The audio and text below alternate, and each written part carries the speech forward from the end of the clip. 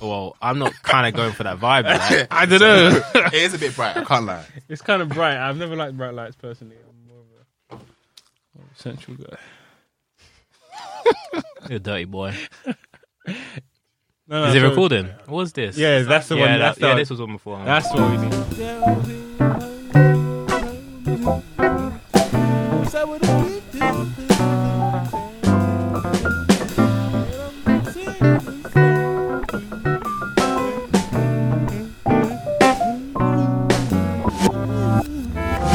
Now I feel like we're now ready to podcast now. Hey, Zach's fucking hell, man. I don't know what he was into earlier.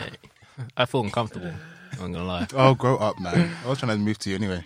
Not in here, anyway. Everyone tries to move to me. It's true. You're hectic, don't worry. So tall. You said it, innit? You're bare tall. You said it. All right. All right, recording, yeah? Yeah. Yeah. All right, let's start. Yo. This is It's Not a Book Club podcast. My name is Ruben, and I'm here with the usual lot, Kende, Zach, and we have just read a book by Nick Knight called Skinhead. It delves into British culture, skinhead culture, from the 60s to the 80s, in which it kind of like culminated, arguably, maybe late 80s. Zach, you're probably the best person because of your love of Dot Martens and just skinhead culture just in general to give us a brief synopsis of the book. So do you want to... Yeah, so basically the book outlines the history of the skinhead, how it kind of moves from the early West Indian immigrant cultures to like British culture, and then how it morphed into like something that was a bit uglier, that I think a lot of people have this conception of it being like a kind of neo-Nazi type movement, which I don't know, from this book I felt like it wasn't really that, like that's not really what it was meant to be. It kind of got taken over by more right-wing fascist types in the later years, the whole aesthetic, the whole kind of vibe. But originally it was some kind of like, it was an attempt to kind of define a sort of disenfranchised working class British youth. And yeah, it's very interesting. It's got some very interesting facets to it. So yeah. What did you think of the book? It's like, what's the general kind of like sentiment of the book for you No, guys? so it's interesting because how it's laid out, it's got like that.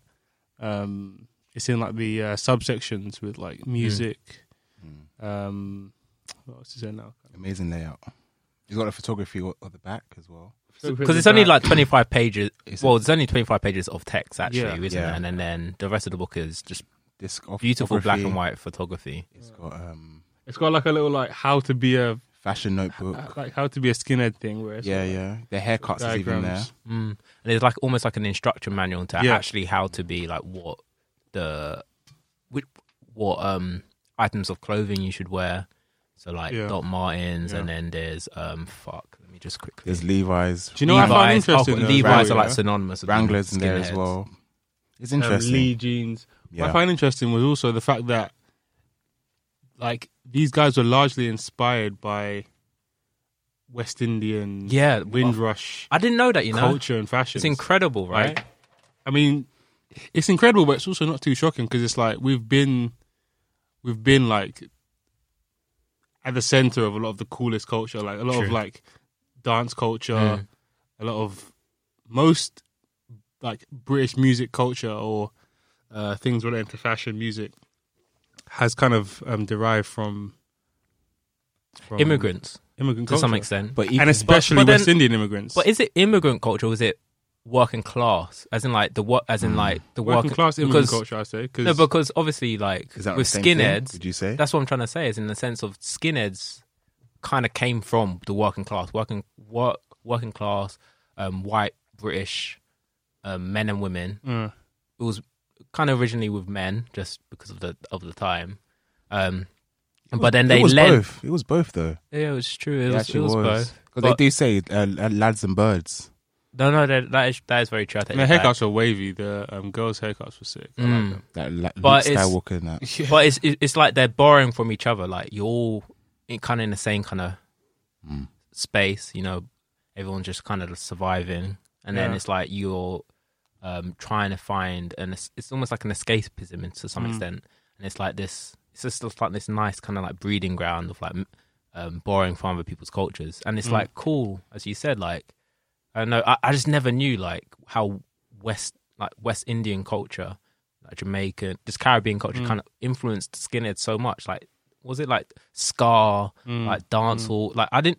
One thing that blew my mind. I don't know. I might be late, but see, dancehall music. Like now we know it's like obviously it was dancehall music back in the day. There were dance halls to listen to that music, obviously in it. So, yeah, I never knew that. I never knew how much West Indian culture kind of. Yeah, it's mad because like what I think is when it comes to working class culture, I think like a lot of this comes from this idea of like anti-establishment culture. So it's like anything that's against what's going on is what people are going to be like moving towards. So with this particular movement, like it was a time when you had like the mods and the kind of middle class hippies who were doing one thing in the 60s and stuff, and then it kind of left out the working class, like that whole hippie movement, like free love.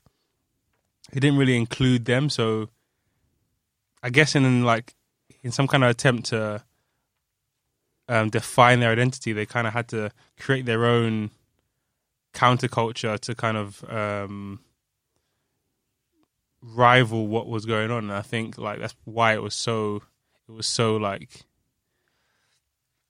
kind of striking, like how it looked, like with the haircuts and the boots and everything. It was very anti-flamboyant, you know, Anti-establishment. But you know what it is? I feel like it's almost like a reaction to, or like it's definitely because, like you said, except for the working class, you could say, and the hippie movement in a way was also anti-establishment, but they did it in a way very like long hair, you know, drapey kind of clothing, and then but skinhead was similar, but then it was opposite to hippie, where it was very much like patriotic and not in like the nationalist kind of dogma we kind of have. Like there's nothing wrong with saying, oh, I love Britain, do you know what I mean? There's nothing wrong with that. But they had this kind of like patriotic feel, and then also the way they dressed was very they described it as elegant, as a but also not like, you know, tied up kind of vibe. So again, I feel like you could say, oh, they're anti-establishment, but then they're also opposite. They're literally the opposite to hippies. Like they would shave their hair, whilst hippies had long daisies and stuff in their hair. And I think hippies was a lot more like it was a privileged movement where like they could almost afford the also luxury that was kind of a more of American identity anyway. Nah, for real. So like trying to adopt that would have been weird. And like you guys were saying in the beginning, I kind of disagree a little. I mean, obviously the book does describe about how obviously the mixture of culture, and they mentioned like stuff like places like Brixton and Catford, like those were heavily places that were influenced, and a lot of immigrants came from Jamaica to settle in those kind of areas. That's why you have such a high population of Jamaican kind of culture, Jamaican people in those areas. But they shared spaces together, and that's why they listened to the same type of music, because equally the skinhead kind of originated from rock and roll and that kind of vibe. So, but then No, it's that's what it says. It says rock and roll, and they shared the same spaces, and then the music kind of fused into more. And they went to dance hall place, and there's a place in Catford, I can't remember what they called it, but it closed down. It said when he started writing the book. It's called Squires. But like, yeah, so after a certain point, it's like, you know the film This Is England, right? So if I remember correctly, one of the characters, he went to prison for doing something crazy, obviously. And when he came back home, all his brothers and stuff were all like chilling with black people, and he was just like, bro, like, what are you doing? But it just kind of shows how quick the generation went from, you know, I guess in a way like patriotic kind of racism. And the next step was like, oh, we're still skinheads, but we're open to everything. So skinhead isn't like a Jeff sense for one person only. It's kind of like I don't know, like it's a culture, you know. It's not a trend. No, for real. But like it did definitely interest me, the fact that, because I don't know, like, what did you guys think going into it, like, about skinheads? Because for me, it was like, I think skinhead, I think racist, I think kick your head in, I think, I'm dead. you what, mate? No, true. That's what I that thought. too. Like, that's what I think. And the people that I see who have that kind of aesthetic, it's like, all right, cool. You know what kind of time they're on, because it's like, all right, this is anti everything. This is England for the English. That's the vibe that I have in 2020 of that. But after reading this, it's like, actually, it's more like nuance than that. It's more like, it was more of an attempt to just claim something as an identity, rather than it being like, because in that time in the 60s, whatever, they were very disenfranchised, like we said. So it's like they needed to hold on to something and then have it be theirs. And I think like this movement kind of speaks to that, which I guess all youth have a different kind of version of that movement, but something to kind of separate them and their generation from what was before and what's after. Like, I think that's what it was. Well, to answer your question, what I thought going into the book of what a skinhead was kind of aligned with what, because Nick Knight does describe almost the historical timeline of, you know, where skinheads kind of how skinhead the culture of being a skinhead began, and how it kind of changed into this neo skinhead movement in which kind of aligned a bit more with punk, which was anti-establishment, because traditional skinheads were actually very nationalistic and were actually pro-establishment and pro-government and very nostalgic of old Britain, just British culture, and which was interesting because there's even a paragraph in the book briefly touching upon that, trying to describe what was that? Was that in the 18th or 19th century, in the 1800s? Because that was relatively recently. There isn't actually an old Britain like which you aspire post-war, to. though, isn't it? When that all happened. But there's even if you look back in post-war, there isn't actually a nostalgic tie of being British. They romanticize a period of time in which was actually very hard to be working class, and you're actually exploited upon much more than at the time in the 1960s, which is ironic in itself. And that's what the book even speaks about. It's like there isn't a glorious British. What you're aspiring to was the upper classes, the imperialist British, and that didn't include them. It didn't include them. They were on the bottom of the barrel, right? That they were never a part of that, and that there's almost like a sick irony of that, because the movement away from that period of time into this more social democracy, you know, of worker rights was a movement away from that nostalgic mindset, romanticism of the past, which is a weird irony. But going back to what you said and like what I initially thought, I thought skinheads were this racist kind of what the book describes as the neo skinheads.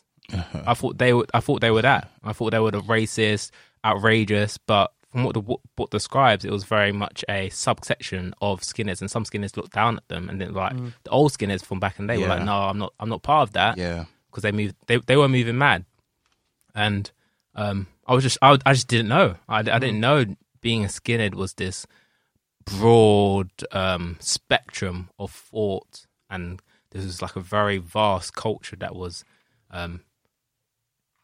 almost to some extent quite extraordinary. And it just made me second guess a lot of what it means to be British and a British culture within the working class, with just being white British, obviously. And I think for me personally, I think I was very naive and quite arrogant to some extent, because I think I was coming from the point of, British people just literally just stole a lot of culture from other countries just based on their colonial past, and I had a bit of a disregard of just there was a group of people in the country that obviously were bubbling and living, and they'd try to form some form of identity in it. So yeah, that's what I thought. And it's interesting because even like as children of immigrants, you could say, we are a bit cautious of nationalism in this country, because it's like immediately it puts everyone's tails up, like, is this on a racist vibe? What's the kind of thing like?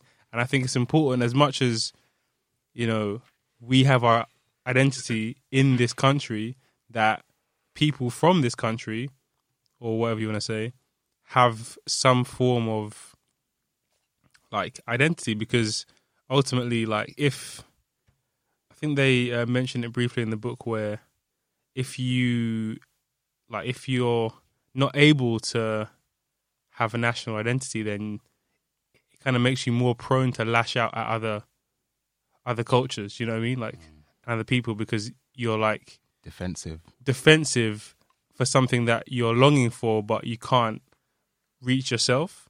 And I think in many ways, like, I wouldn't mind if the skinheads were like still around, because I think it would give a lot of working class Britain something to actually like unify around, because rather than just hate, like rather than just xenophobia, for example, which is like, cool, we can define ourselves by what we don't like rather than who we are, if that makes sense. And I feel like that's more healthy, you know, like it's more healthy to say, you know, this is who we are, you know, this is what we're standing for. Cool. I would say nationalism just generally has a bad past. There's a very, very bad past just from... Depending on the country, though. Depending on the country, but just when I say bad past, I just mean Europe. In Europe, Yeah, just like Europe, it's just obviously Nazism and nationalism always aligning with very right-wing extremist ideals, anti-immigration, yada yada, etc., innit?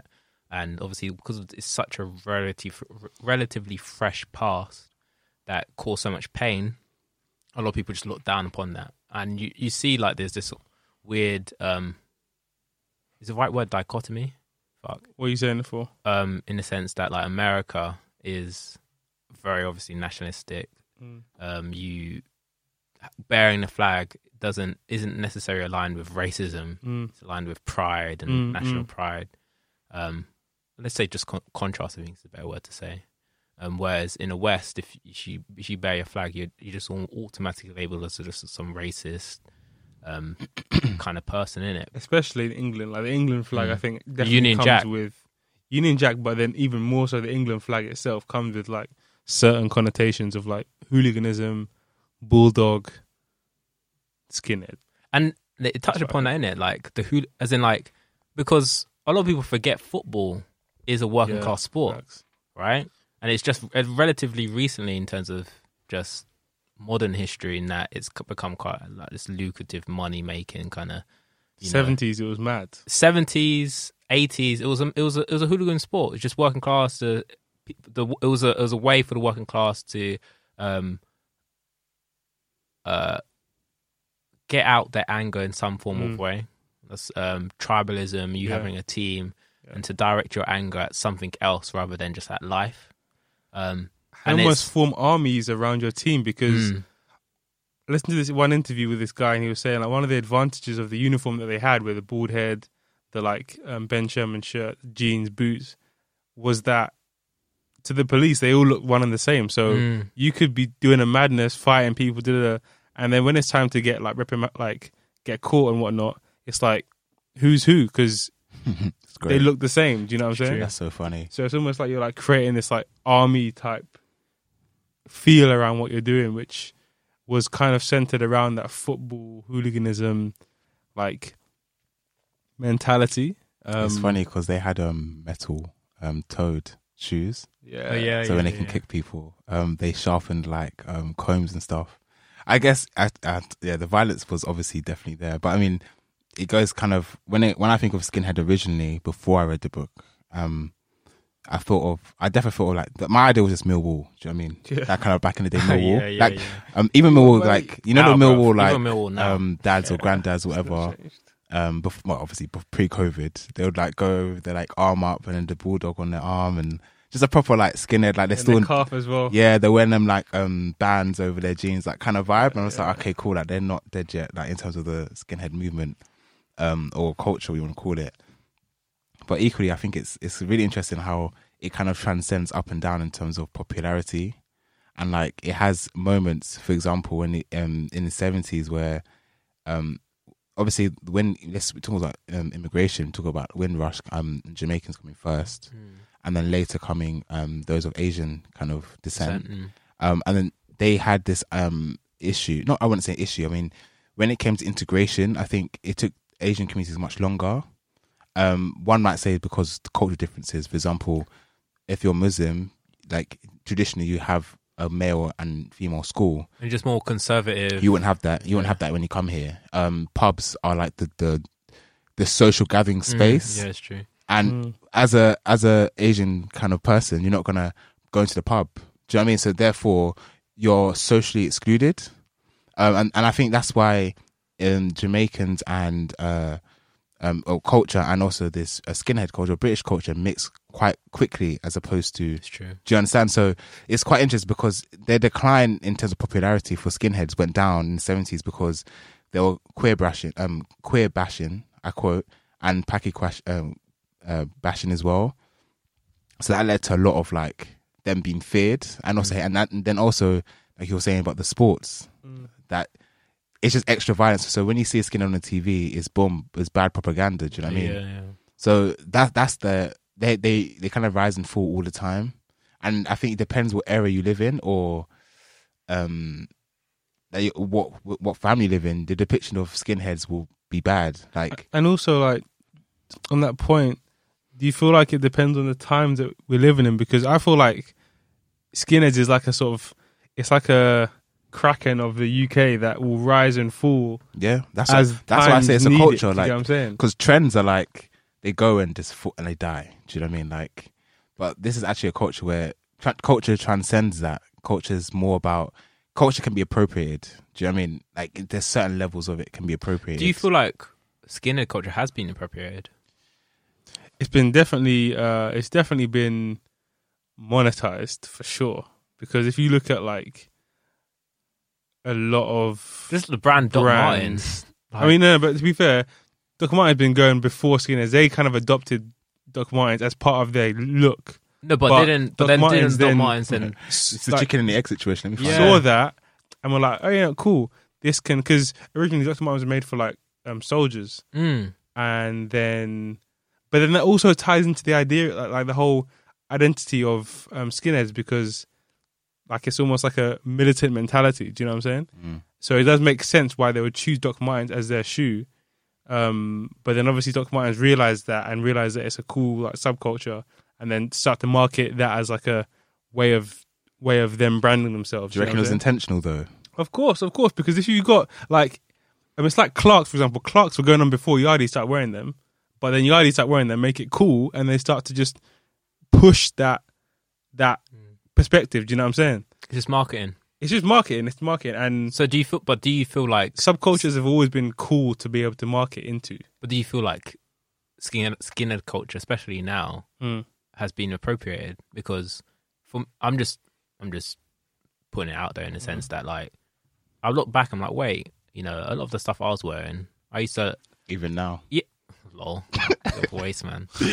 You know what? Fuck it. No, I own that. I wasn't lying. I love my Doc Martens, but especially when I was 18, 17, I was like, I had very much that the indie kind of scene is a kind of it's a mishmash. It's a mishmash of hippie and skinhead kind of. But then also the Barber jacket, the Doc Martens, ska kind of reggae. It's a mix. It's weird. It's a mix.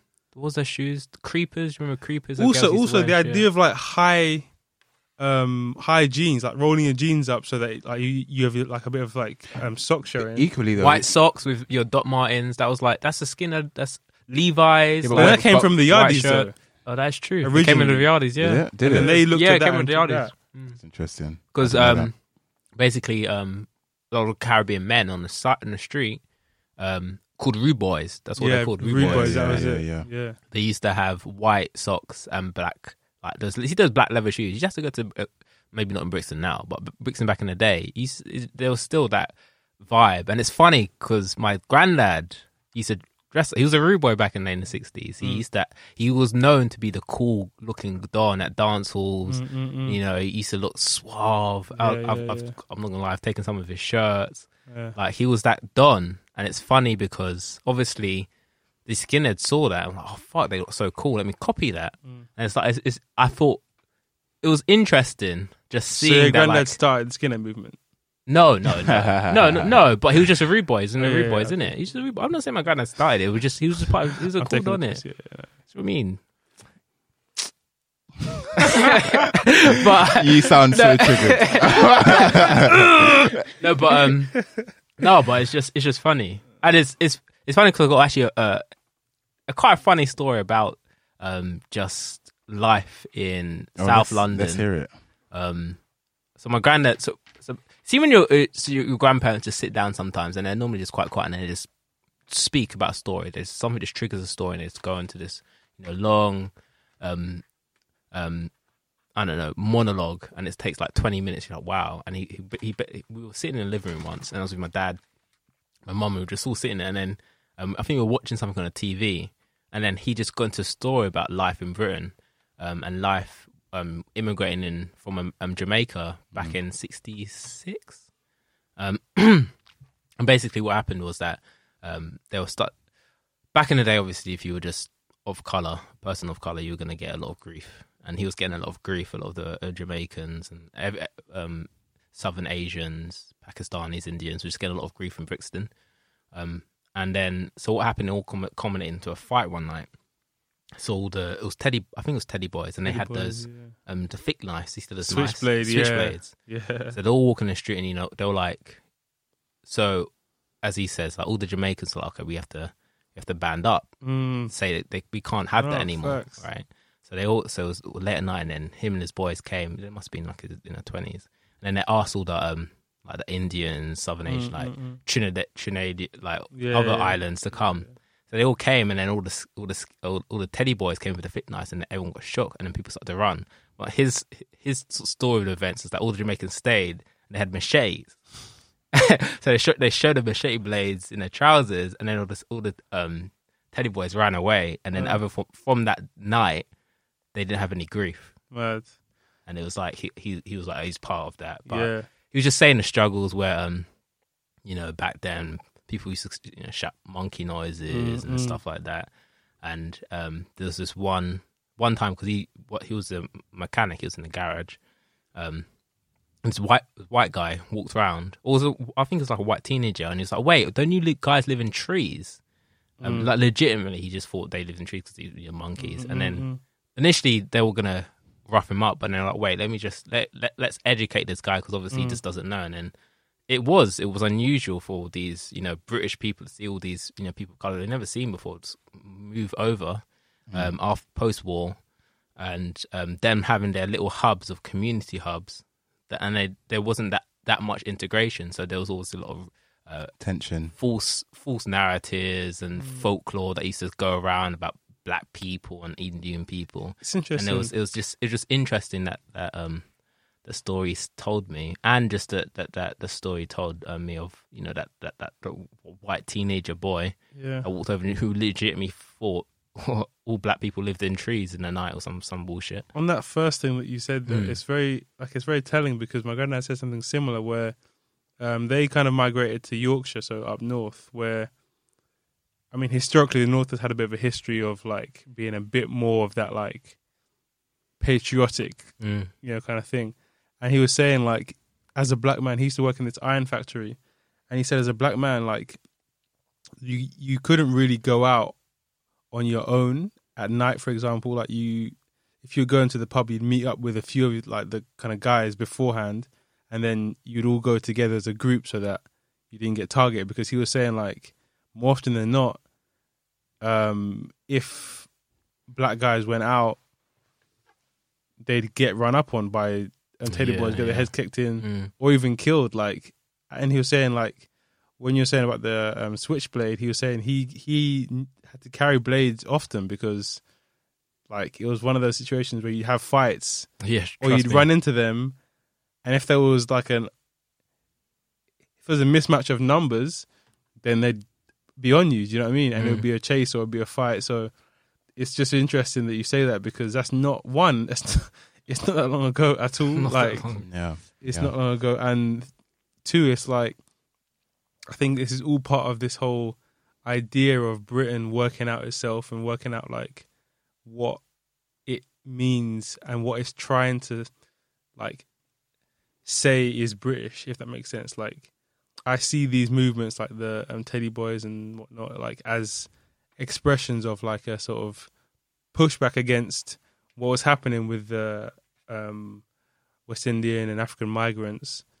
To say like, nah, like we don't, that's not what we want. But then obviously we kind of battered that resistance down, do you know what I'm saying? Like by just being here consistently. So it's just interesting to see how these things come up. Like I feel like in many ways this time now is kind of like a time that I wouldn't be surprised to see a like resurgence in like that kind of extremist skinhead British version of it. Do you know what I mean? But remember, it was more than just being nationalistic and patriotic. So, I mean, I think it transcended, like I was saying earlier. I mean, the book itself, like Nick Knight, obviously an amazing photographer.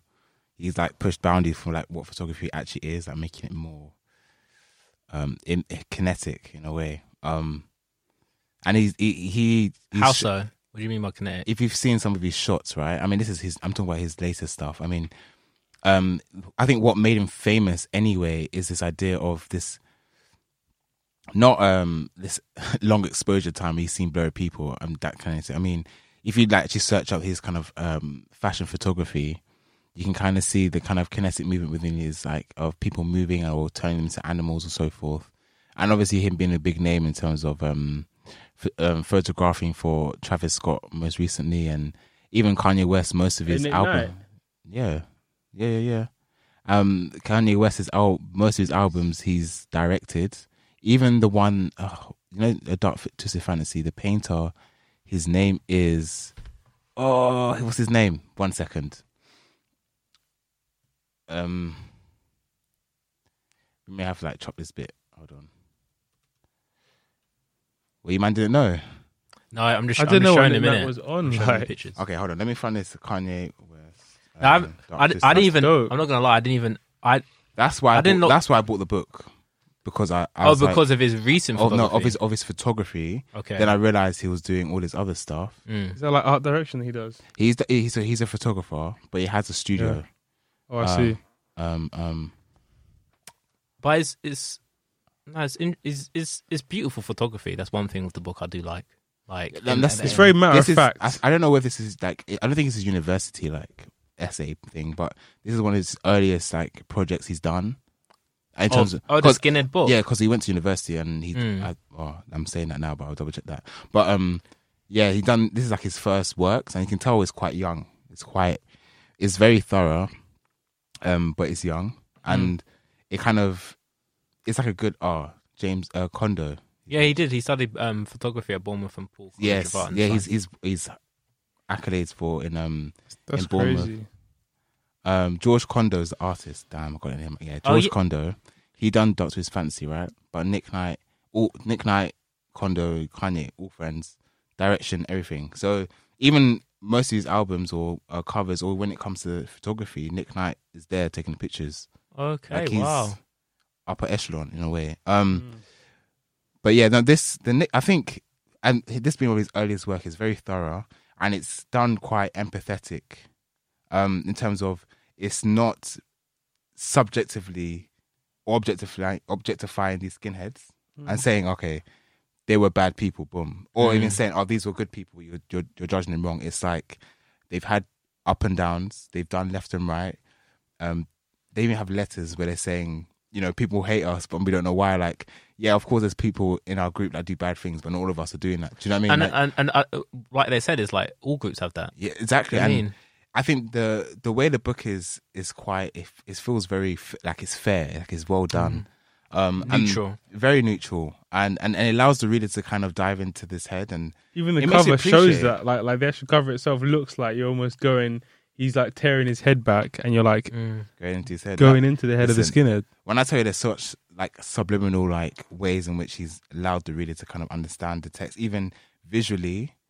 It's a good piece. And to get to your own conclusion, I think he was aware. He was a student at the time. He wrote this in 1982. That's it. See, And he was a student at the time when he wrote this, which is incredible. Part of the movement, or there's no citation, but we're past that. But the photography, it says at the end, it's important to stress that the photographs in this book are a highly subjective vision of skinheads. I was not striving to record the truth, but a truth by my own. So even that's kind of beautiful in a way. I think he just gives an honest portrayal on it. Just like you come to your own conclusion. I'm not gonna. I know there's bad connotations, it's just naturally a bad stigma associated with being a skinhead, but this isn't what is being a skinhead away from that, like that bad stigma. And this is true, like it's nice. Yeah, I think I just generally thought it was just a really fucking good book. Yeah, 100%. In terms of just I like the photography too. You know, just me obviously. He catches good moments. I can't. That's just emotion. Yeah, and like he went to obviously games and stuff, and that's where you saw people getting arrested because of obviously violence. But he also had like just, let's say, skinhead romance. Do you know what I mean? Skinhead romance. It's just caught everything. Do you know what I mean? Like proper. In a way, you kind of feel like this is British culture in a way, because although they were very nationalistic, you could say, and it has its bad moments, but in my eyes, nationalism isn't necessarily a bad thing. Like for example, Japan, they became very nationalistic when they were trying to reject Europe kind of enter. Like that's the people. But that led to a fucking atrocity. Okay, but let's hear me out first of all. Okay. The Meiji period where they tried to just, they were fighting. The middle class, you could say, were fighting the upper class, saying, we want to keep our tradition. Like we know if the Europeans come with their, railway and their architecture, we're gonna get diluted in a way where we're gonna lose a lot of our heritage, our identity. And the upper class were like, no, like everyone's in an industrial era, we need to make peace. So like it's this capitalism, nationalism is like, it's a response to something, and it makes two classes in my eyes clash. But it's never working class against working class. Do you know what I mean? It's always working class against the above, the establishment that we were saying earlier. And that's what essentially the working class is the majority, isn't it? They are, but then doesn't mean that they're gonna win. That's true. And that's true. But I just think, just from this book, like just being skinheads, it's just another example of just almost like a novel cultural change emerging from the working class. It's almost like culture comes from working class. Do you think low key? Wow. The bourgeois, or just having a middle class culture or upper class culture, does exist? So we did working class create culture as we know it. In my opinion, really, like if you really think about, I don't know about that. That's I don't think the working class creates culture. No. If you really think about it, yeah,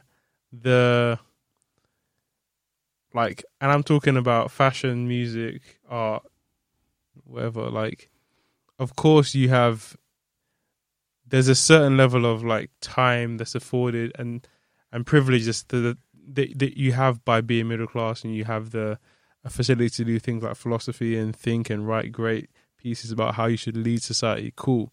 But when it comes to culture and creation, I feel like the pressure cooker that is the like band of working class, it creates a unique environment where you have to.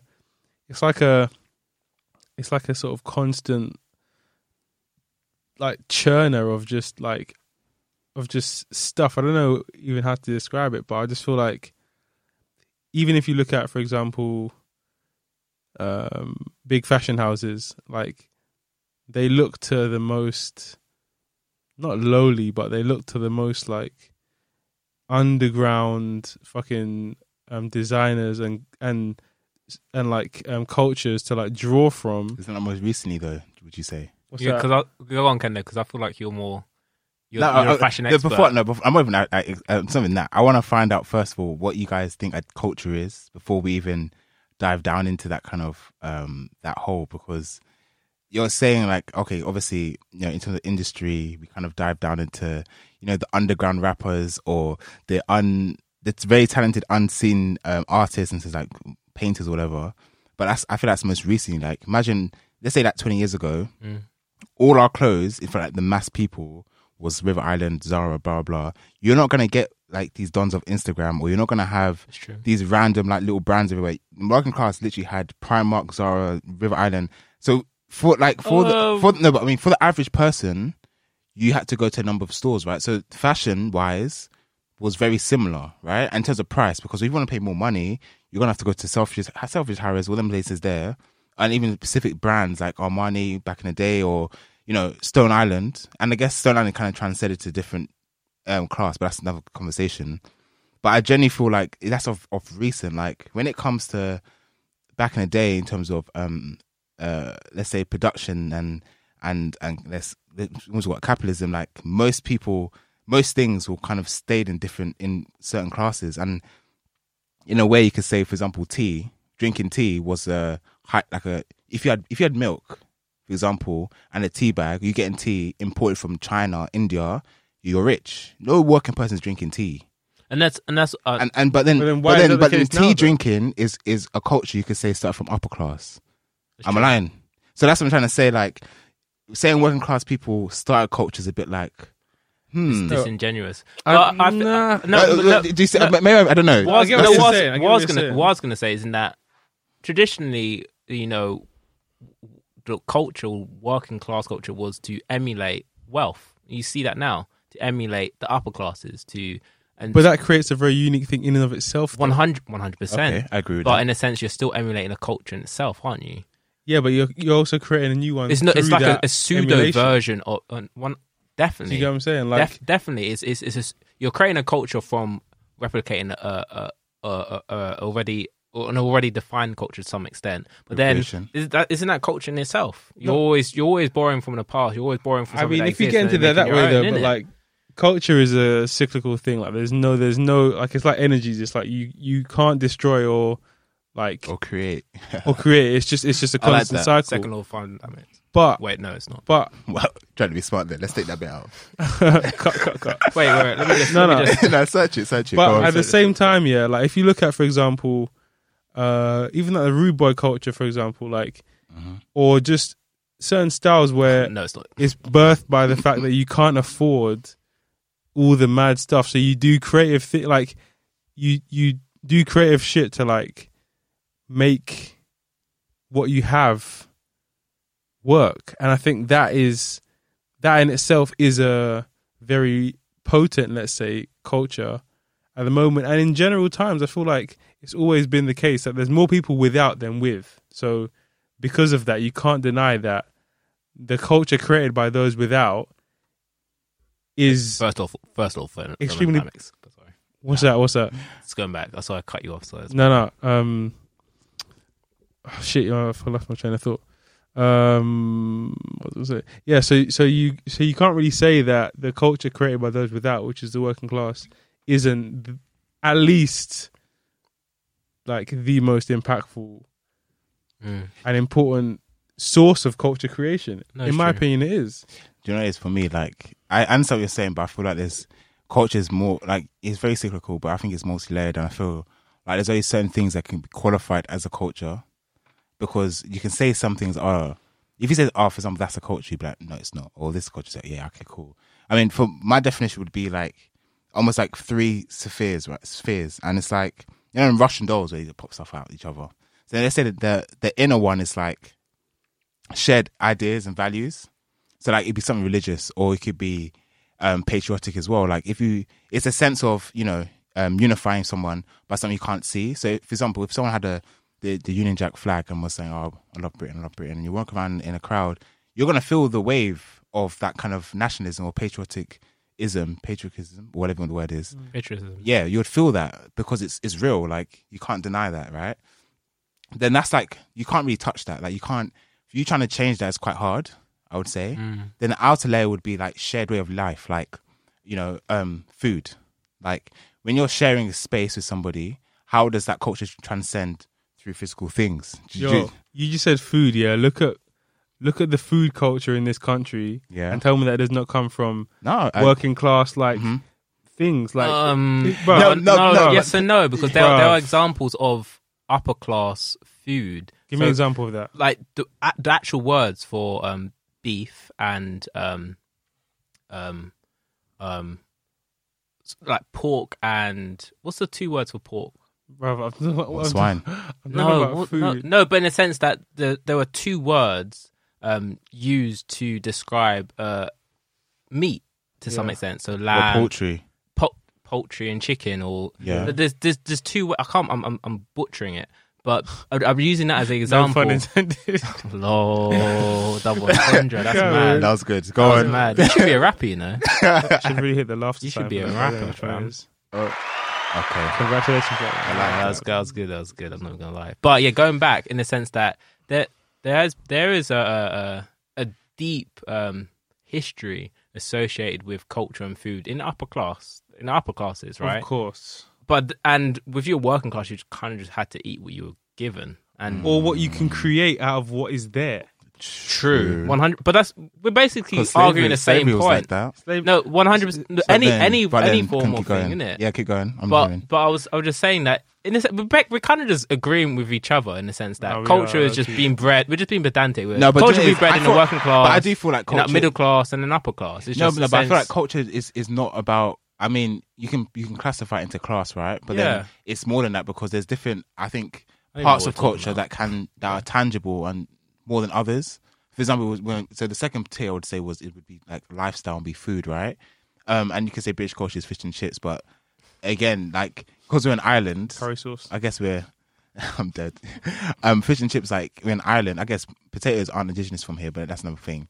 But fish, fishing is yeah, an fish. Englishman's kind of trade. Like if you're on an island, but if you're on island, No, but if you're on fishing island, is an island. It's like a you're on an coastal isolated piece trade. of landmass, you're gonna fish.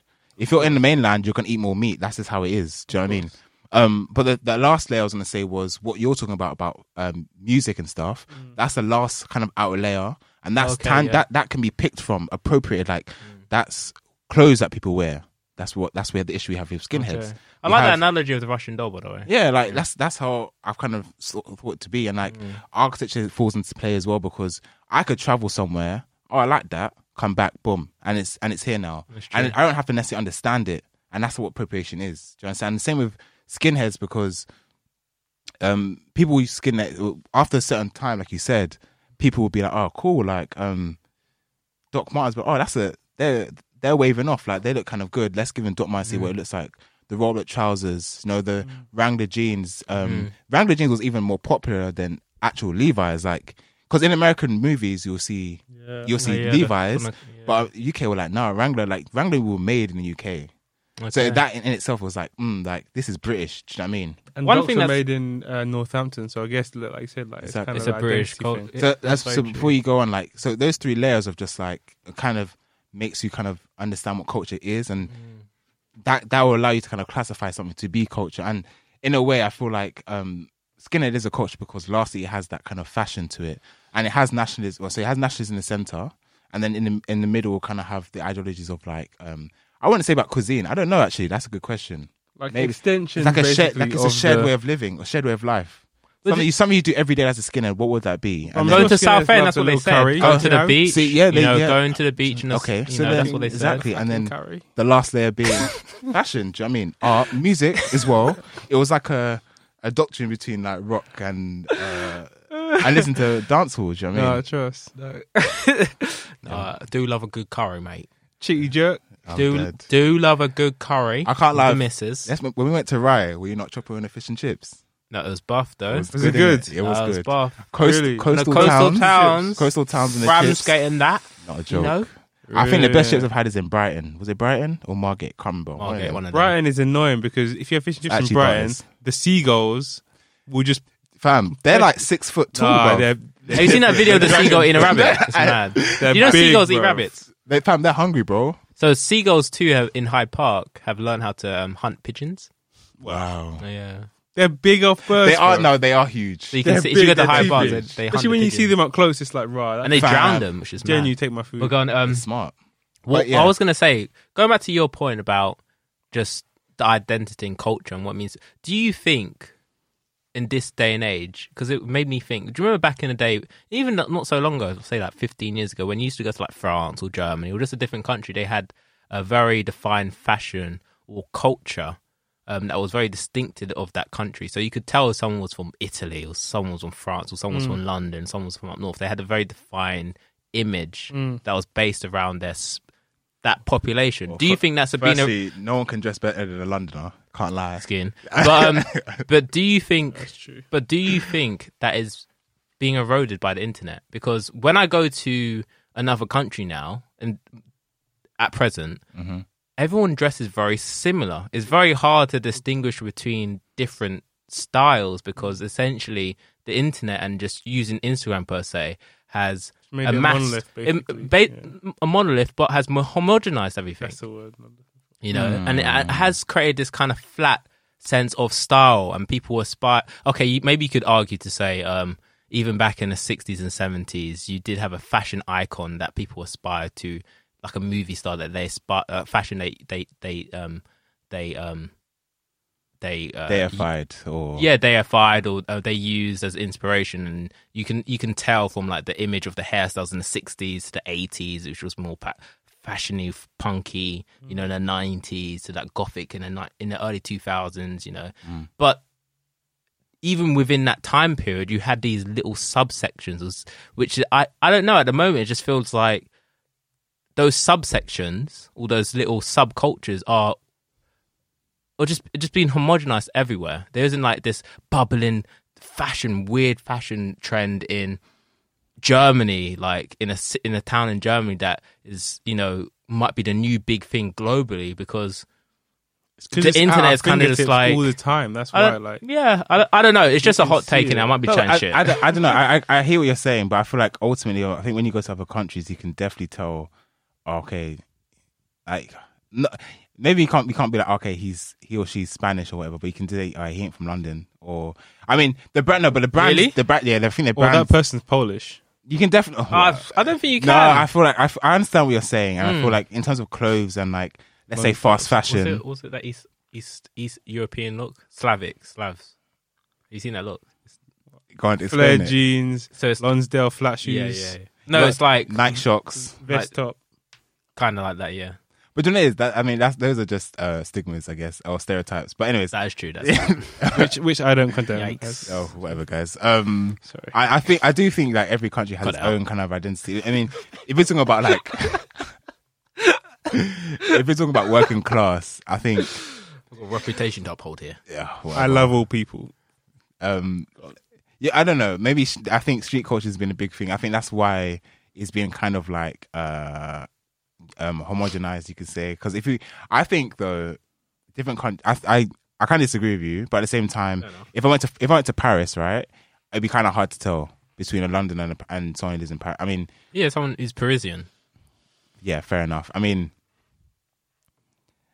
I hear your point. To be fair, I mean, it's quite hard to kind of in this world of fast fashion to kind of And global fashion. Like, yeah, but then people do try different ways to kind of make them, and that's why these kind of, like you said, like being gothic when being gothic in school was there's quite a select few that did their thing. Do you know what I mean? And I think we use fashion to kind of unify us, and I guess that's what culture is. Culture is like not meant to separate us; it's meant to unify us, people together. And culture, like many subjects like culture, you know, food, they do this. They literally say people in their face, this is what I am or who I am or where I'm from. Do you know what I mean? Because there's no way you're going to be eating jerk chicken if you have Jamaican friends or, you know, you've seen it somewhere, it's been popularized. You're not going to see, then you're going to understand it a bit further. Do you know what I mean? And that kind of will go a bit more mainstream. But on that point that we just made about the fashions and stuff, don't you think that it's possible to choose, like pick and choose on any day? Like you know how you're saying about the goth, for example, like that is a good example because it's like, yeah, that's one of the like surviving subcultures that kind of Agreed. are obviously one thing, but nowadays it's possible to like literally choose to dress like a goth one day and then choose to dress like a Japanese boy one day, and it's like all of these options are just there. Do you know what I'm saying? Like Japanese it's not boy. because I'm just thinking about Japanese style. Like that's one of the things I would say. Like it has got a discernible look to That's it, true. but it's like because of the internet, because of things being so accessible, you can make a mood board of stuff in Yeah, you could just mimic hour. it now. and just mimic it Go Pinterest, on each innit? day. And it's Trust like me. people don't really necessarily live live through the subcultures in the same way maybe that they used to. I You know what I'm agree with saying? that. I think it's kind of sad. No, I mean, why must you adhere to one? Mm. I mean, It's not about adhere, that's- but I it's guess like that's another forming your that's the argument. identity in it. Like, But then is No, it but identity identities that you become want? more fluid nowadays, aren't they? Even Exactly. but you know what it is? what I mean by identity in the sense that if I was like tomorrow, I'm gonna dress like this, but then I would have an impulse to post that, and then someone else could replicate that in a way, and then But it's that's just all. homogenized. But the that thing in a is, way. you have to understand post it. certain levels of culture yeah, so will don't post, I guess. certain levels of culture will be appropriated, and that's the outer layer, which what I said was fashion, music, art, Okay, no, architecture, yeah. that stuff, because it's all subjective. It like so let's say you meet the hardest goth, like he lives for this, like boom, and then you see him, you think, oh, I like his crepes, and then next week you're buying creepers. Yeah. You appropriate him. You don't care about goths at all. You don't know nothing. But what, like, just because he lives and dies for it doesn't mean, It can't like- be you, and can't be. and that's the reality of it. Like, no, for real. so there's certain things you can't appropriate somebody's nationalism, someone's love for being black, someone's love for being Bengali. You can't take that The from someone. external parts of that, But all the goal other that you're stuff, talking about, you can. It's subjective. Like we said. Do you think that's problematic? Because at this day and age, that is seen to be I think, problematic. yeah, I isn't think it? people are upset about, like, for example, on Instagram, was it Instagram or Twitter? I can't remember. One of them. Everybody makes Italian food, gnocchi, truffles, and pesto. When a white woman makes jollof rice and chicken, or makes pound Rice of jam and and peas, that, yeah. pound and jam, uproar. Oh, she Rice ain't and doing it jam, right. What's she yeah, doing? that's true. And it's like, okay, maybe it's a Well, to be about fair, black people Italians are just- still bad mouthing white Yeah, British they are. people making Italian Uh, food, but- and black people. But do you know too what I'm at saying? the But, same time. but the point is that food can be anyone can do the food. If we're honest, true. like you Yeah. can like I said, you can live and die. Your whole family, 10 generations, can be making this food from This recipe, grounded like, from the yeah. earth. Do you know what I mean? But the point is, someone can go and get tins, make jollof rice tomorrow. They call it There's jollof nothing stopping rice. them, yeah. Nothing stopping them, and it's appropriated. Like, Yeah, but But and I that's- don't think there's a problem in that. Is there a problem in Culture's that? shared though, no, Shit. isn't it? and Culture that's is what I'm trying to shared. say. You're meant to. There is a use problem in that. I no, don't know. that- I mean, What's a politically correct thing to say right now? I don't know. Personally, I don't Get really out, care. get out, get out of there. Just eat your jollof. Eat your listen, eat your everyone's tomato food's different. sauce. Do you know what I mean? It depends on what you think culture is. Some people like their identity is wrapped around that, True. and one might say Externals. that's not a good thing, because why should your identity be wrapped to? So Foods and bringing it back to the fashion book. and shit. But yeah. 'cause we no, kind of- no. That's a it What? was a good tangent. I feel like it's like this tangent makes sense to the book and makes sense Kinda. to what like no, it does because we're like talking about subcultures and cultures, and I do think that what you're just saying about letting your culture be or your idea of yourself be too defined by these external things, it's dangerous because like if you see someone copying how you dress, it's like what the fuck, like And even back to that point, you did get black skinheads. yeah. As we were saying, rising Yeah, like you did. they had them. Like, So like, imagine when they first skinheads came and it was racism and yeah, or like the stories were telling, and then afterwards it became, let's say their kids were met in school, because them kids are going to be in school together. Because if you came from Windrush, they're not going to be in school, but the kids will be in school with the skinheads kids. yeah. But then they're going to be growing up with them. Someone will remain racist, whatever. Then someone will be like, no, the black guy's cool. Oh, no, the skinhead's cool. They start wearing the same clothes because they're just boys, they're friends. Yeah, Then true. before they grow up, then it comes a thing where now the Asian populations come and it's be like, oh, why are they here? And then it goes again. But It's the just- irony is that the white skin culture started from inspiration from black Black fucking stuff. Yeah, and but- that's how it's, But yeah. that just shows It's the just point that fluid. we're making, where it's like culture's just like a hot potato, you just pass around I like that. and you just Very true. you just. I think that's hold it gonna be the for- visual. Actually, I'm gonna try to do a visual of a hot potato for this. What, for the podcast? Yeah, not for like the Instagram or something. I know. like a moving Yeah. culture, just people just Like, a- catching like culture. someone's hand and like a potato. Maybe that'd be kind of fun. We'll That'd be see. So, anyways, should we wrap it up? Yeah, why not? It's been an hour, innit? So, Something like that. Wrap it up. let's say, well, back to the ratings. With the ad lib, the drum roll. Is there a drum roll? Let's see if the drum roll. Whoa. Whoa. Kind of offended there, but Let's have a look. No, well, no, there's no drum. Oh. nah, let's just Alright. not do that. All right. Well done, well done. All right. Well done, guys. This is the 12th episode Final. of the podcast series. We try and do it, keep it in seasons. This is Kende's idea to have these nice little if I remember 12 correctly, episode packages. you said 1 year, No, and yeah. then we'll go from there. And you both nodded your heads. Like So this is kids. actually the end of the podcast now. So this is the we're last finished. way we're gonna I mean, for the Bye. first season, I mean, I'm joking. we quite enjoyed it. No, and yeah. and we did discuss we'll do a second one Mm. in the new year. So Spotify back. Spotify what? We need the Spotify bag. Let's yes, just he said put the that out there. Spotify bag. Just So if Spotify, are listening, if you're listening, Spotify are always listening. I guess so. But yeah, just to reiterate, we want the bag and YouTube. If But you yeah, want that. to celebrate, innit? This is our 12th episode. This is huge. You know, we've been doing this for a year. come a long way from. We've got Doors of Perception. Doors of Perception. Mm. We love you, Noah. Shout out Noah Shout out Noah, fam. shout out Noah. forever. Oh, But God. yeah, so it's at the end of the day, like we've been doing this for a long time, boys. Like, and we've grown quite very fast, man. I was telling Kenny this, like having over 1,000 viewers. You know, having Yeah, let's not tell the kids the stats. no, but come on.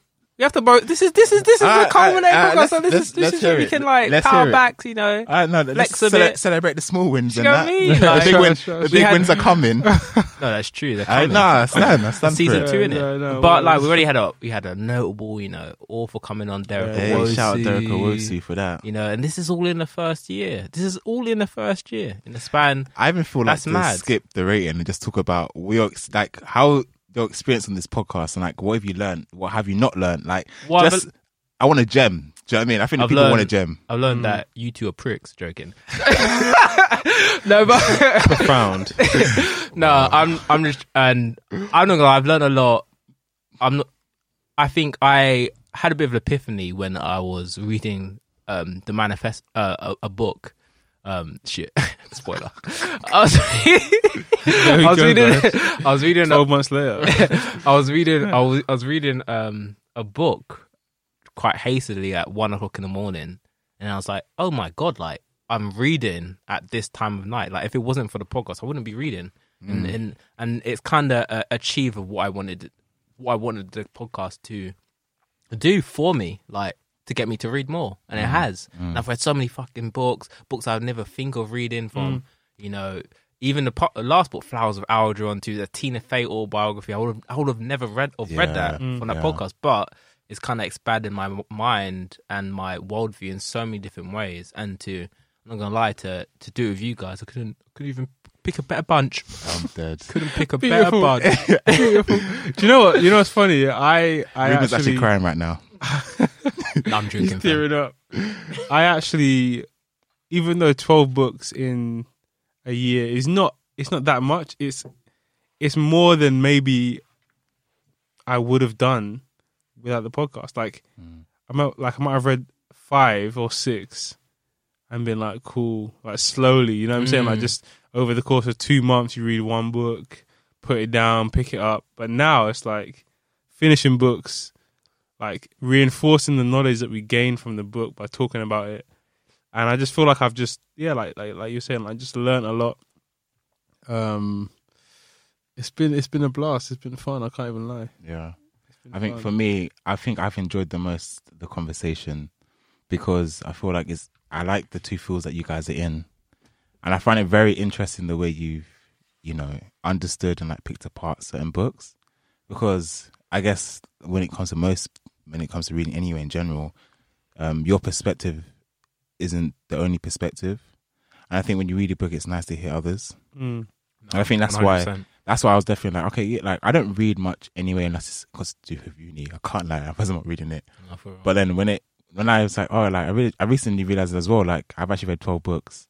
And last year, before the podcast, I'd probably even read one full book, begin to end, and this journey for pleasure. So it's nice to unload and also hear, oh, rah, like you learned that. I didn't even realize that. Like I've learned something today as well. Like, so I mean, I just hope that other people have read a book and kind of joined in with us, or bought a book to kind of join in with us, because it's like, I don't know, maybe I find it kind of valuable, these kind of discussions, maybe, and it helps you in different facets of your life, whether it be practical or educational, whatever. It's quite interesting. I know my dad, who never buys like fantasy the book series. He doesn't have time to read that much anymore. But he bought Flowers of Algernon. It's like, oh, you know, I saw you on a podcast, and it's like, oh, let me just buy this book and see what it's about, and then I'll read it and then listen to podcasts, because just started from, and then I think one of my friends, he wanted to That Reminds Me by Derek Orosu. From listening to podcasts. Oh, so it's like it's just weird how it's just starting to happen, or like it's like people just buying the books and listening to podcasts, and then that getting them to read more, and that was like what we intended for, and that's it's mad. Like we've kind of achieved that in a span of 12 months. Yeah, that is not 12 months, but like in a year, like 12 episodes, right? Which is encouraging. Mad. It's good because even with Derek Orosu's That Reminds Me, I gave the book to my little brother, like, Arthur's. I like the book, signed it. Look at your brother. He's a G in it. Like, we had an episode with him, blah, blah, blah. And he goes, okay, I'll read it in it. So maybe a couple weeks later, I was like, have you read it? Because no, I've already looked at one page. I was like, cool. But I didn't even like, you know, I'm over pressure to like read it when you're ready.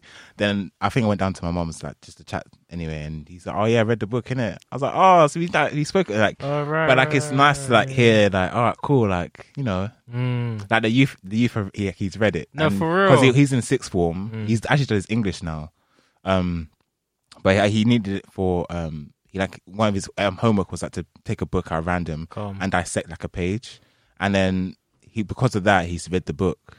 And it's not like a long book either. But he said, yeah, like he enjoyed it, and we spoke a little bit about it and stuff. So I don't know, it's quite good. It's mad. I think it's mad. Yeah, no, it's good, boy. Pat yourself. Do the celebratory. Way! Well done, Ruben. Well done, Zach. Well done, Kende. But yeah, I give the book. Let's do a quick rating. I'll give the Skinheads 7.5. Okay. I'll give it 7.5, not gonna lie. We need to ask why. Kende? Go on, why? That was a bit of a pub. No. It's calm, man. Say your rating. Say your rating. I was just saying, like, why are you so tense? Relax. Fine. Relax. Say your rating. In the interest of the thing. My rating probably, the same, 7.5 to be honest with you. Oh, he's copping out as well. What's going on here? What do you mean? What's 7.5? No, it wasn't amazing. It was good. It was like thanks. What do you mean? Yeah. Thanks. I enjoyed it. I say 9. Whoa.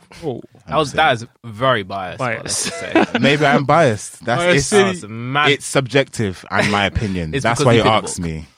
I love. Why is it 9? I don't know. Yes, I'm biased. I enjoy his work. I think he's an amazing photographer, art director. I think this essay, being one of his first original works, is very promising. And I feel like if you want to, like, if this is your kind of your steez, I feel like you need to have this in your book collection, or you need to have read it. Like, what the hell? This is a very good understanding of British culture, and he's done into the micro. And he looked at skinheads, and he's breaking it down, done photography, and he's done some good journalism. Do you know what I mean? Very neutral. No, you're right. It's a good piece of work, and that's why it comes with pictures, which is always a plus. And that's why I say 9. It's a good piece of work, and he's fam. It's a good start to his career, isn't it? And he's doing things now. Okay. No, you justified yourself. 7.5. Justified yourself. I'm allowed to. Is that allowed? Yeah. You may proceed. You're actually annoying. But as in, thank you guys for listening. I just want to say that. No, seriously. That was deep. On a level, like, thank you for taking the time to listen to this podcast, because it means a lot to me. It means a lot to everyone. It means a lot to the team. There's no team, but other than us three, there's a big team. The emails. There's a team. There's a team behind this. Well, no, like, we appreciate you. We love you. Got a few volunteers. We adore you. Interns. Social network. Social work. Was it social work? Social work. I even fucked the name up. Was it social? Did I say social network? Oh, you paid us for promo for like 5 seconds, guys. You know what I mean? Like, he didn't even pay us. That was a slot. It's not a book club podcast. It's not a book club podcast.